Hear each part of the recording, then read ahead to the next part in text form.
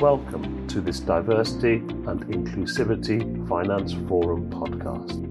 Working for difference, making business better and fairer. The DIF series of podcasts is aimed at helping people from underrepresented groups get into and get on in the mortgage and protection industry, and to help everyone understand why genuinely prioritising diversity is good for all of us individually, good for your business, and good for the mortgage market as a whole. The views and opinions expressed in this podcast are those of the individuals participating and not necessarily of their respective companies, either past or present. Hello everyone and welcome to another DIF podcast. And today I am joined by two legends of our industry, or legends as they have both been called in the past and may be called again. Phil Rickards, former head of BM, director and chairperson of IMLA and current chairperson of the giant intermediary London and Country, left school with 6 O-levels, 3 of which he had to retake, but managed to start as a junior clerk at the Commercial Bank of Wales, part of a young workers scheme, gaining other qualifications as he progressed to Pearl, TSB and joined Birmingham and Midcharge Building Society in 1993 as a financial advisor. On the setup of BM in 1999, he moved into the intermediary space and has never looked back. Also joining us is Kevin Roberts. Kevin is currently director of L&G Mortgage Club. This gives him responsibility for arguably the biggest distributor in the UK and brings with it surveying and technology responsibilities. Kevin left school with 7 O-levels, but like Phil, he had to resit 3. He also got 3, according to him, desperately average A-levels that allowed him to join Royal London ostensibly as a motor underwriter, but in reality he spent many months inputting policies and writing cover notes. He eventually overcame the non-graduate moniker and became a chartered insurer and went on to get an MBA from Lancaster University. He joined L&G in 2012 and moved into mortgages in 2018. They are here representing unquestionably the most powerful cohort of people in this country and nearly all countries in the Western Hemisphere and some beyond. White men. Now, according to the Journal of Accountancy, 88.8% of CEOs, CFOs and COOs of top companies report as Caucasian, and 88.1% of them are male. In fact, the percentage of Fortune 500 companies who had white male CEOs marginally increased between 2019 and 2021. But we are here to discuss feelings and actions and not facts. So let's start with privilege. Now, all 3 of us are privileged because we are, to varying degrees, able-bodied and male. I have the privilege of having gone to university, but you guys have the privilege of being white. That means you can walk into most places in this country without a second thought. So before BLM and Me Too, were you aware of this privilege? Had you ever given any thoughts of your status to society? Thanks for the kind introduction, Bharat. In terms of feeling privileged, I can honestly say I never really felt privileged. I definitely wasn't aware of my status. And this might just be me and my upbringing. Going back to my childhood, had a very modest upbringing, not quite the full-on council house experience, but certainly one street away. I went to a pretty rough, comprehensive school, as you've alluded to. I had to ring my mother to say I'd failed most of my O-levels. I did ring her from the pub, which wasn't a good move. Went back to finish off those O-levels, managed to get another 3. My sister and I, growing up, didn't have a lot, and certainly got our dad to thank for our work ethic. He was the son of a coal miner. He worked for the Royal College of Nursing in the records office and worked as hard as he possibly could to give us everything he could. And I guess for me, it's probably that modest background and upbringing that's meant I've never really understood or felt privileged until recent times. And certainly, even today, not really aware of my status when it comes to the industry that I've represented for so long. And Kevin, how about you? Because, we'll get on to your amazing involvement in matters of D&I in our industry, but again, before then, can you recall feeling or even thinking that you had a status that was so much better than many, many other people? Absolutely not, Barrett. I've got a sort of a history that very much mirrors Phil in terms of grew up in a place called Cannock, which gave you a Midlands accent. I grew up in the less desirable side of Cannock, I suppose, without doing it a disservice, just after the mines had closed. My dad had 3 jobs. I had high-tech trainers when I went to school, not any of the bigger brands, etc., and just had a tremendous work ethic. Really lucky, a loving home. I had a great childhood, if that makes sense, but never felt privileged at all, no. Just knew that I had to work hard. I don't think you look around you. I just think you look forward, don't you? And I saw people with perceived more privilege than me that went to privately educated or went to university and that kind of stuff and made you a striver. So I never, unfortunately, thought to stop and look around me and look at the privilege I had. I think you're always looking at what you don't have. And that's been a lesson that I've learned more recently. But no, I didn't feel privileged at all, Barrett. That's not unusual. And now there is greater awareness of the whole idea of privilege and knowing that you can walk into most places. And I think we'll get to Phil's story about the empathy of knowing what it's like not to be comfortable walking in somewhere later. But, simple fact that both your parents remained married adds an element of privilege to your upbringing that, again, some people don't have. And indeed, the fact that you both are heterosexual also adds to an element of social privilege. So let's get on to then post Black Lives Matter and Me Too 2020, when suddenly everything seemed to be put into focus about inequalities and unfairness. And I think we started writing about these sort of things in Mortgage Solutions. It was all over the press. It was all over social media and the mainstream media. How did that change your perception of the world and yourself? I'm probably going to look back a little bit further in time, Barrett, but not too far in time. So 12 years ago, Lisa and I became grandparents. I know that's really hard to believe, but before you say it, we do start young in Wales. And I think it's having a grandson who I've become incredibly close to that's helped start to change my thinking latterly. So he doesn't see the differences in colour. He doesn't see disability. He doesn't see sexual preference. Everybody's the same as far as he's concerned. And having become, really close to him and listened to him talk about his experiences in his little life, it sort of gives me hope that the younger generation that's coming up, we're in good hands in that respect. And you've touched on it. I guess I've never really been aware of it because even back to my early 20s and through my 20s, I played basketball semi-professionally, travelled all over the UK, played in the English National League, and I played against guys in my position as a short guy, me at 6'1", played against guys, black guys in particular, who were much quicker than me, much better than me.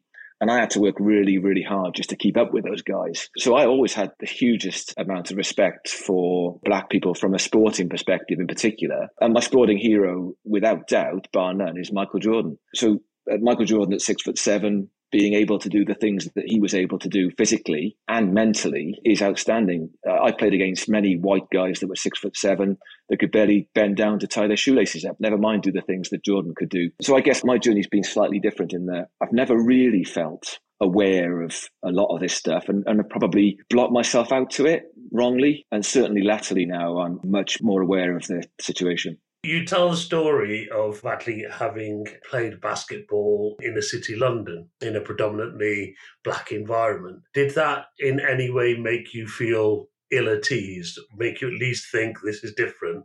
Because that's how most people of colour have to think in many, many different places that they actually go into. Whereas, as I said before, white men in particular never have to give a second thought often to walking into anywhere in this country. Yeah, 2 trips every year without doubt stick in my mind.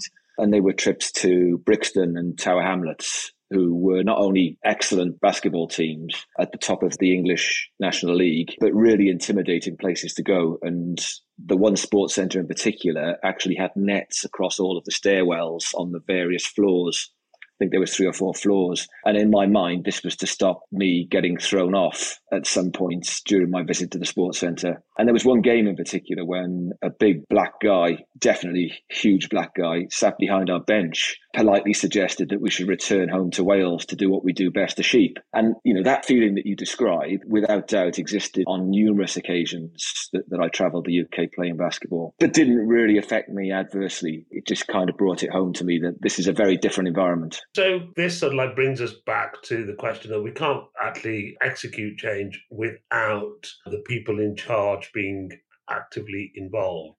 So why do you now, both of you, feel that you should actually care about diversity and inclusivity? And what would you say to someone who felt that this just didn't matter to him, which I suppose is how both of you felt at some point, but hopefully don't feel now? So, Kevin, why should it matter? I think it should matter because it's happening to those people around us. Some of the stories that happened at some of our industry events and dinners is wholly unacceptable. I don't leave an industry dinner, for example, at the end of the night and worry about getting a taxi, but ladies do. I don't worry about whether I sit next to a speaker because I've got a normal hearing, but some people do.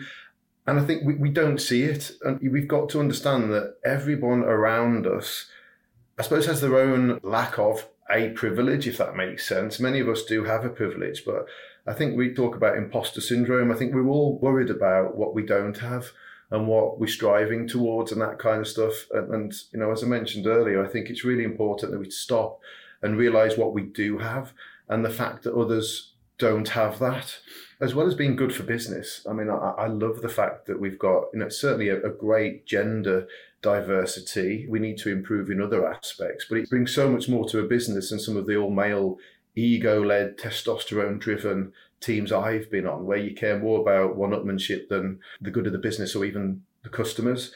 But so not only can it help your business, but it's just common decency. I've got a daughter and a son. It's nice to think that we can bring them up in a world where they've got more chance of equity going forward. And Phil, again, from your perspective, what would you say to somebody who said, it doesn't bother me, so why should I be caring about it? I think, just wanted to say, Kevin's put that really nicely in terms of the way that our industry is now and has been, and there's still quite a way to go in terms of improving the way we conduct ourselves as an industry, but we're on a nice trajectory. And I think some of the stories I've described to you, Bharat, will tell you that I definitely was that person who didn't think I had a problem with any of this. So why should I care? And to a degree, what's the problem? Having been in some of those circumstances I've been in myself, that's definitely changed for me. And I can honestly say my very basic way of looking at this is it's everybody's human rights to be treated equally. And I think, we've all got a duty that where we spot somebody not being treated equally, to look out for them and to try and put a stop to it and to try and educate people. And if I'm being brutally honest, that's the bit I still struggle with a little bit. I still don't feel like I'm totally educated enough on this topic to be able to have those really, really difficult and challenging conversations with people. But I'm trying, and that's an honest answer. Obviously, there's lots of good div podcasts that you could listen to that will actually help. So I think we're in agreement that white men are essential in instigating, accelerating and delivering meaningful D&I outcomes in our industry. You both have or had or have amazing female bosses, right, in the awesome Ali Crosley and the eternally enthusiastic Esther Dexter. Has that made a difference to your perspective? Have they widened your viewpoint, not just because they're excellent managers, which they are, but because they're female managers and have brought different perspectives? Kevin, it's your chance to be nice to Ali now. Ali knows what I think of her. She's a fabulous leader, but she's also a fabulous person and sort of looks after you. I think what Ali brings is, and what she's great is, there's no ego, there's no testosterone. It's very fact-led feelings. It's wonderful. Has it changed my perspective? Maybe not. I think going back to the earlier point, I don't necessarily see it, if that makes sense. But without a doubt, it would have done. And how Ali really drives the initiatives forward and much wider in group, etc., is fabulous. So within that, it's great to have such a supporter that when I'm doing this kind of stuff and the work with Amy, Ali is absolutely 100% behind it and gives it maximum support, which is wonderful. And how fantastic is Esther? Well, I'm going to come back to Esther, if I might. Not that I'm not going to answer the question. quite interesting. I started my career in 1985 with a female boss, so all those years ago. And it was a lady called Glenys Edwards who scared the crap out of me, but was a very powerful and inspiring woman and gave me a really sound grounding at the very start of my career. So certainly had a very good experience very early on in my career with a female boss. And then there was Esther, who definitely didn't scare the hell out of me. To Kevin's point, she's an incredibly nice human being. And, we're from different backgrounds, different nationalities, but that's kind of helped us get on really, really well. And she's helped me understand the D&I agenda, definitely in her later years of working with me. And it's describing some of those experiences at industry dinners and industry functions that Kevin touched on earlier on, and her own experience of how that made her feel as a woman who's got to the top of her game. So it's definitely helped me on my journey to understanding these issues greater. And to your point, she's a good boss. Well, she was a good boss. Indeed. And talking about your new role, Phil, and you're on this podcast, so I thought I might as well ask you, what are your intentions about the all-white male L&C board? Should I put Dom Scott, Sally Laker and Dina Budia on notice for a call? Great question. And nicely timed, actually. So we have very recently, I say very recently, only just appointed 2 new non-execs to the board. So you're right, it was an all-male, quite senior board. And we've appointed 2 very successful females from their own fields. A lady called Sue Brown, who ran a really large conveyancing business and helped to sell that business out for a substantial sum of money. And a lady called Nicola Wildman, who spent 25 years with the regulator, who joins us as our non-exec and our chair of risk. So not done entirely, Bharat, but the job is well underway of having a more diverse board at London and Country. That is very good news. Now, I didn't even set you up. You didn't, actually, which is not like you. I know. So where we are at the moment, I'm going to ask you a more personal question in a way. So if you were in a pub with a group of white male friends or colleagues, and even if they weren't necessarily sexist or racist or homophobic or anything, but there were people trivializing the idea or value of diversity and inclusivity, what would your reaction be now that you are more involved, more aware of the issues from not only an industry perspective, but a societal perspective? So, Kevin, how would you go about tackling that? It needs an awful lot of courage, and sometimes I think I don't have enough, and other times I know I've got more than I had. As white men, we cast a massive shadow, and if we don't tackle it, if we don't do something about it, it sends out the wrong messages. So I do try to tackle it. I have had a number of conversations, but there are some areas that I probably haven't done enough as well, and on reflection, next time I'll do more. I alluded to it earlier, but as a white male man, I didn't think I was doing anything wrong. I didn't think there was a problem. I didn't open my eyes enough. I was passive. And I hear a lot of people talking around, well, I don't want to say anything because I might say the wrong thing and that kind of stuff. And I've taken the stance now in terms of I'm not an expert.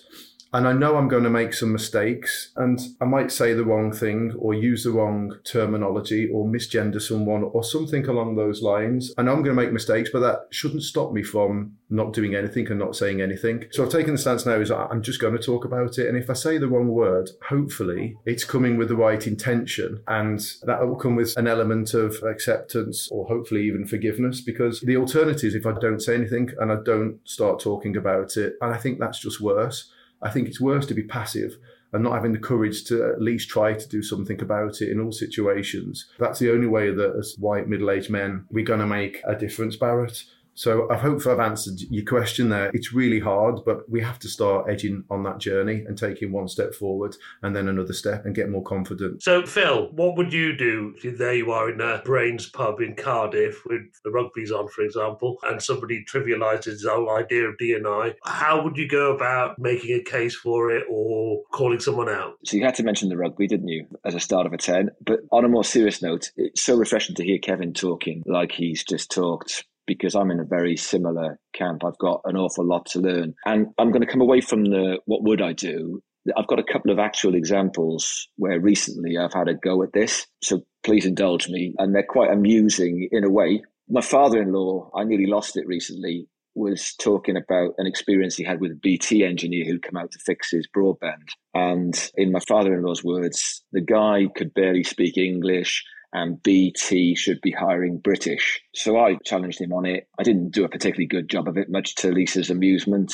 but I wasn't standing for that. And also, actually the same weekend, my mother-in-law talking about a recent visit to the doctors where she described an Asian nurse that had come out to see her, but she was ever so nice. And I just saw red, really, and said, well, there's a word in there you don't really need to use, and that's Asian. You just said the nurse was really nice. And neither of them got it. They both put it off as a generational thing, and it's the way they've been brought up. And I just said, that's not an excuse. You need to re-educate yourselves, and I'm here to help you out. And the conversation ended there quite awkwardly. So I had a go. Probably didn't do a brilliant job of it, but I tried. That is fantastic. And actually, there is a big gap between various generations. I think your grandchild's generation is going to be brought up, hopefully, in a society that has a great deal more awareness of diversity, inclusivity, and equity.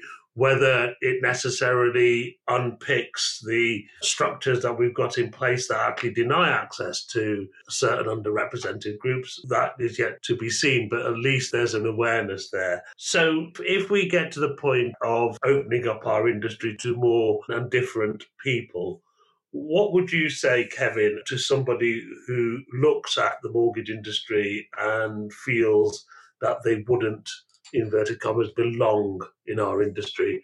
How would you get them to give it a go? That's a really, really tough question. We're trying to address that with sort of the Working in Mortgages website. From an AMI perspective, we didn't want just a D&I website. We wanted to expand it to look at working in mortgages for those people within it who are after some support, but also those people who want to look at it. So it's very much on our agenda. What would I say to those people is, it's a wonderful, wonderful industry with so many opportunities and really welcoming. I've only been in the mortgage industry 5 years now and we're really welcomed. But there again, I'm a white male, so maybe it was a lot easier for me. We're trying. And if we just keep recruiting more white, middle-aged, heterosexual men, guess what? We're just going to perpetuate that. So we do need some people. We need some courage from those in it, and we need some courage for people who want to come and join us. But come in, look at the website, get involved. We've got a task force ongoing. We're continuing the work, following the viewpoints. There's 30 people. It's being put into working groups at the moment to try and help in their own small way, just make it a better place for us to be. It's wonderful to go to industry events now and have people at the beginning talk about how we should behave and have it in programs and that kind of stuff. We won't change unless we get more diversity and we get a much better thinking and we represent the customers that we serve. So please come and give it a go. There are people here that will welcome you, that will be there to support. So please give us a go. Phil, do you have anything to add to that from a values perspective? Yeah, very similar, Barrett. I mean, the first thing is you don't necessarily need to be highly educated, but if you are highly educated, it will work both ways. You just need to understand people. Our industry's an amazing and it can be a rewarding place for anyone, and I mean anyone that's prepared to put the effort in. We definitely need people from all kinds of backgrounds to join or stay in the industry. And at the end of the day,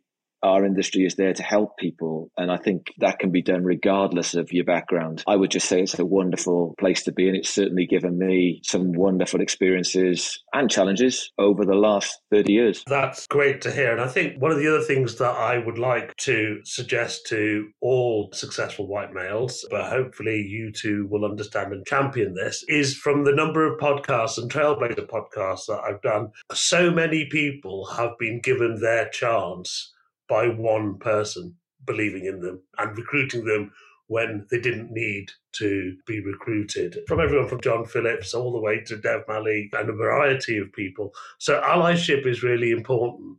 So for the both of you, I think DIF is sponsoring the mentoring activity going on with the AMI website at the moment. But beyond mentoring, I simply think just looking out for people from underrepresented groups that don't already have a network, that don't already have friends that are lawyers and surveyors, etc., and just being available to have a word and support, or just make yourself available to people, is a very valuable thing. And hopefully you both agree with that.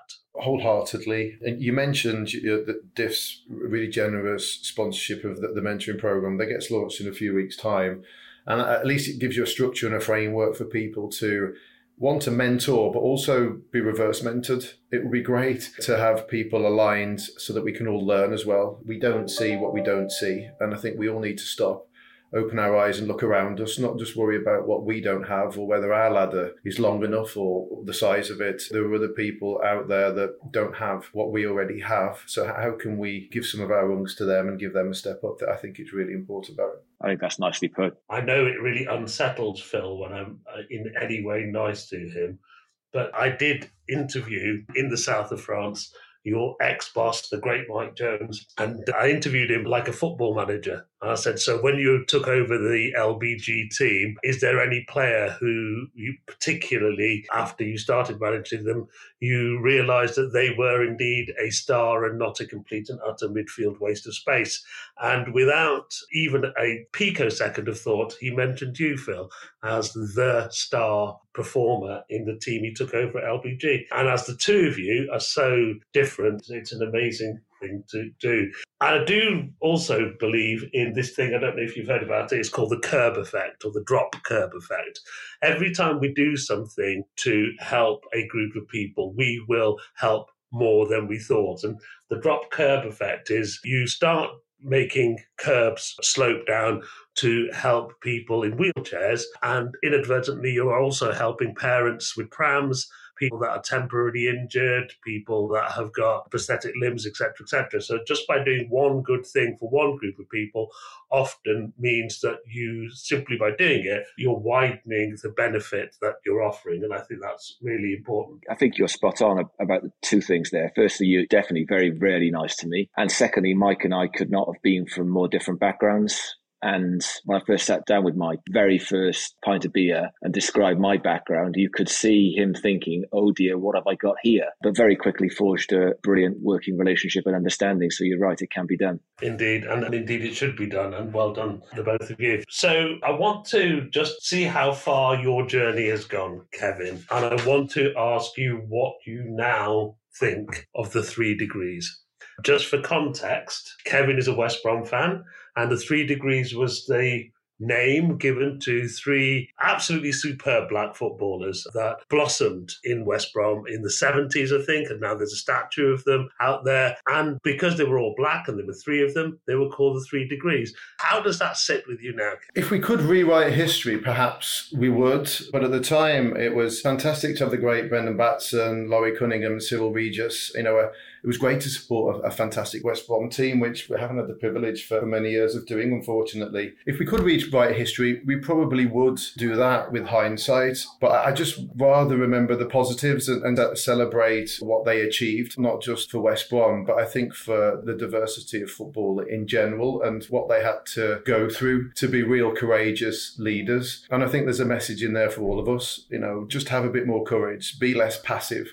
And we can continue to write today's history and tomorrow's history and be cognizant of what went on. But it's there as lessons rather than rewriting it, Barrett. Indeed it is. So I think we can discuss the needs and the importance of white men in making changes. But I think you've both been very positive. You've both shared a journey that you've both been on. And hopefully you will inspire other people to change their thinking the way that you've changed your thinking. And it comes from awareness, but awareness in itself, as you've said so often, Kevin, isn't enough. We need awareness with action.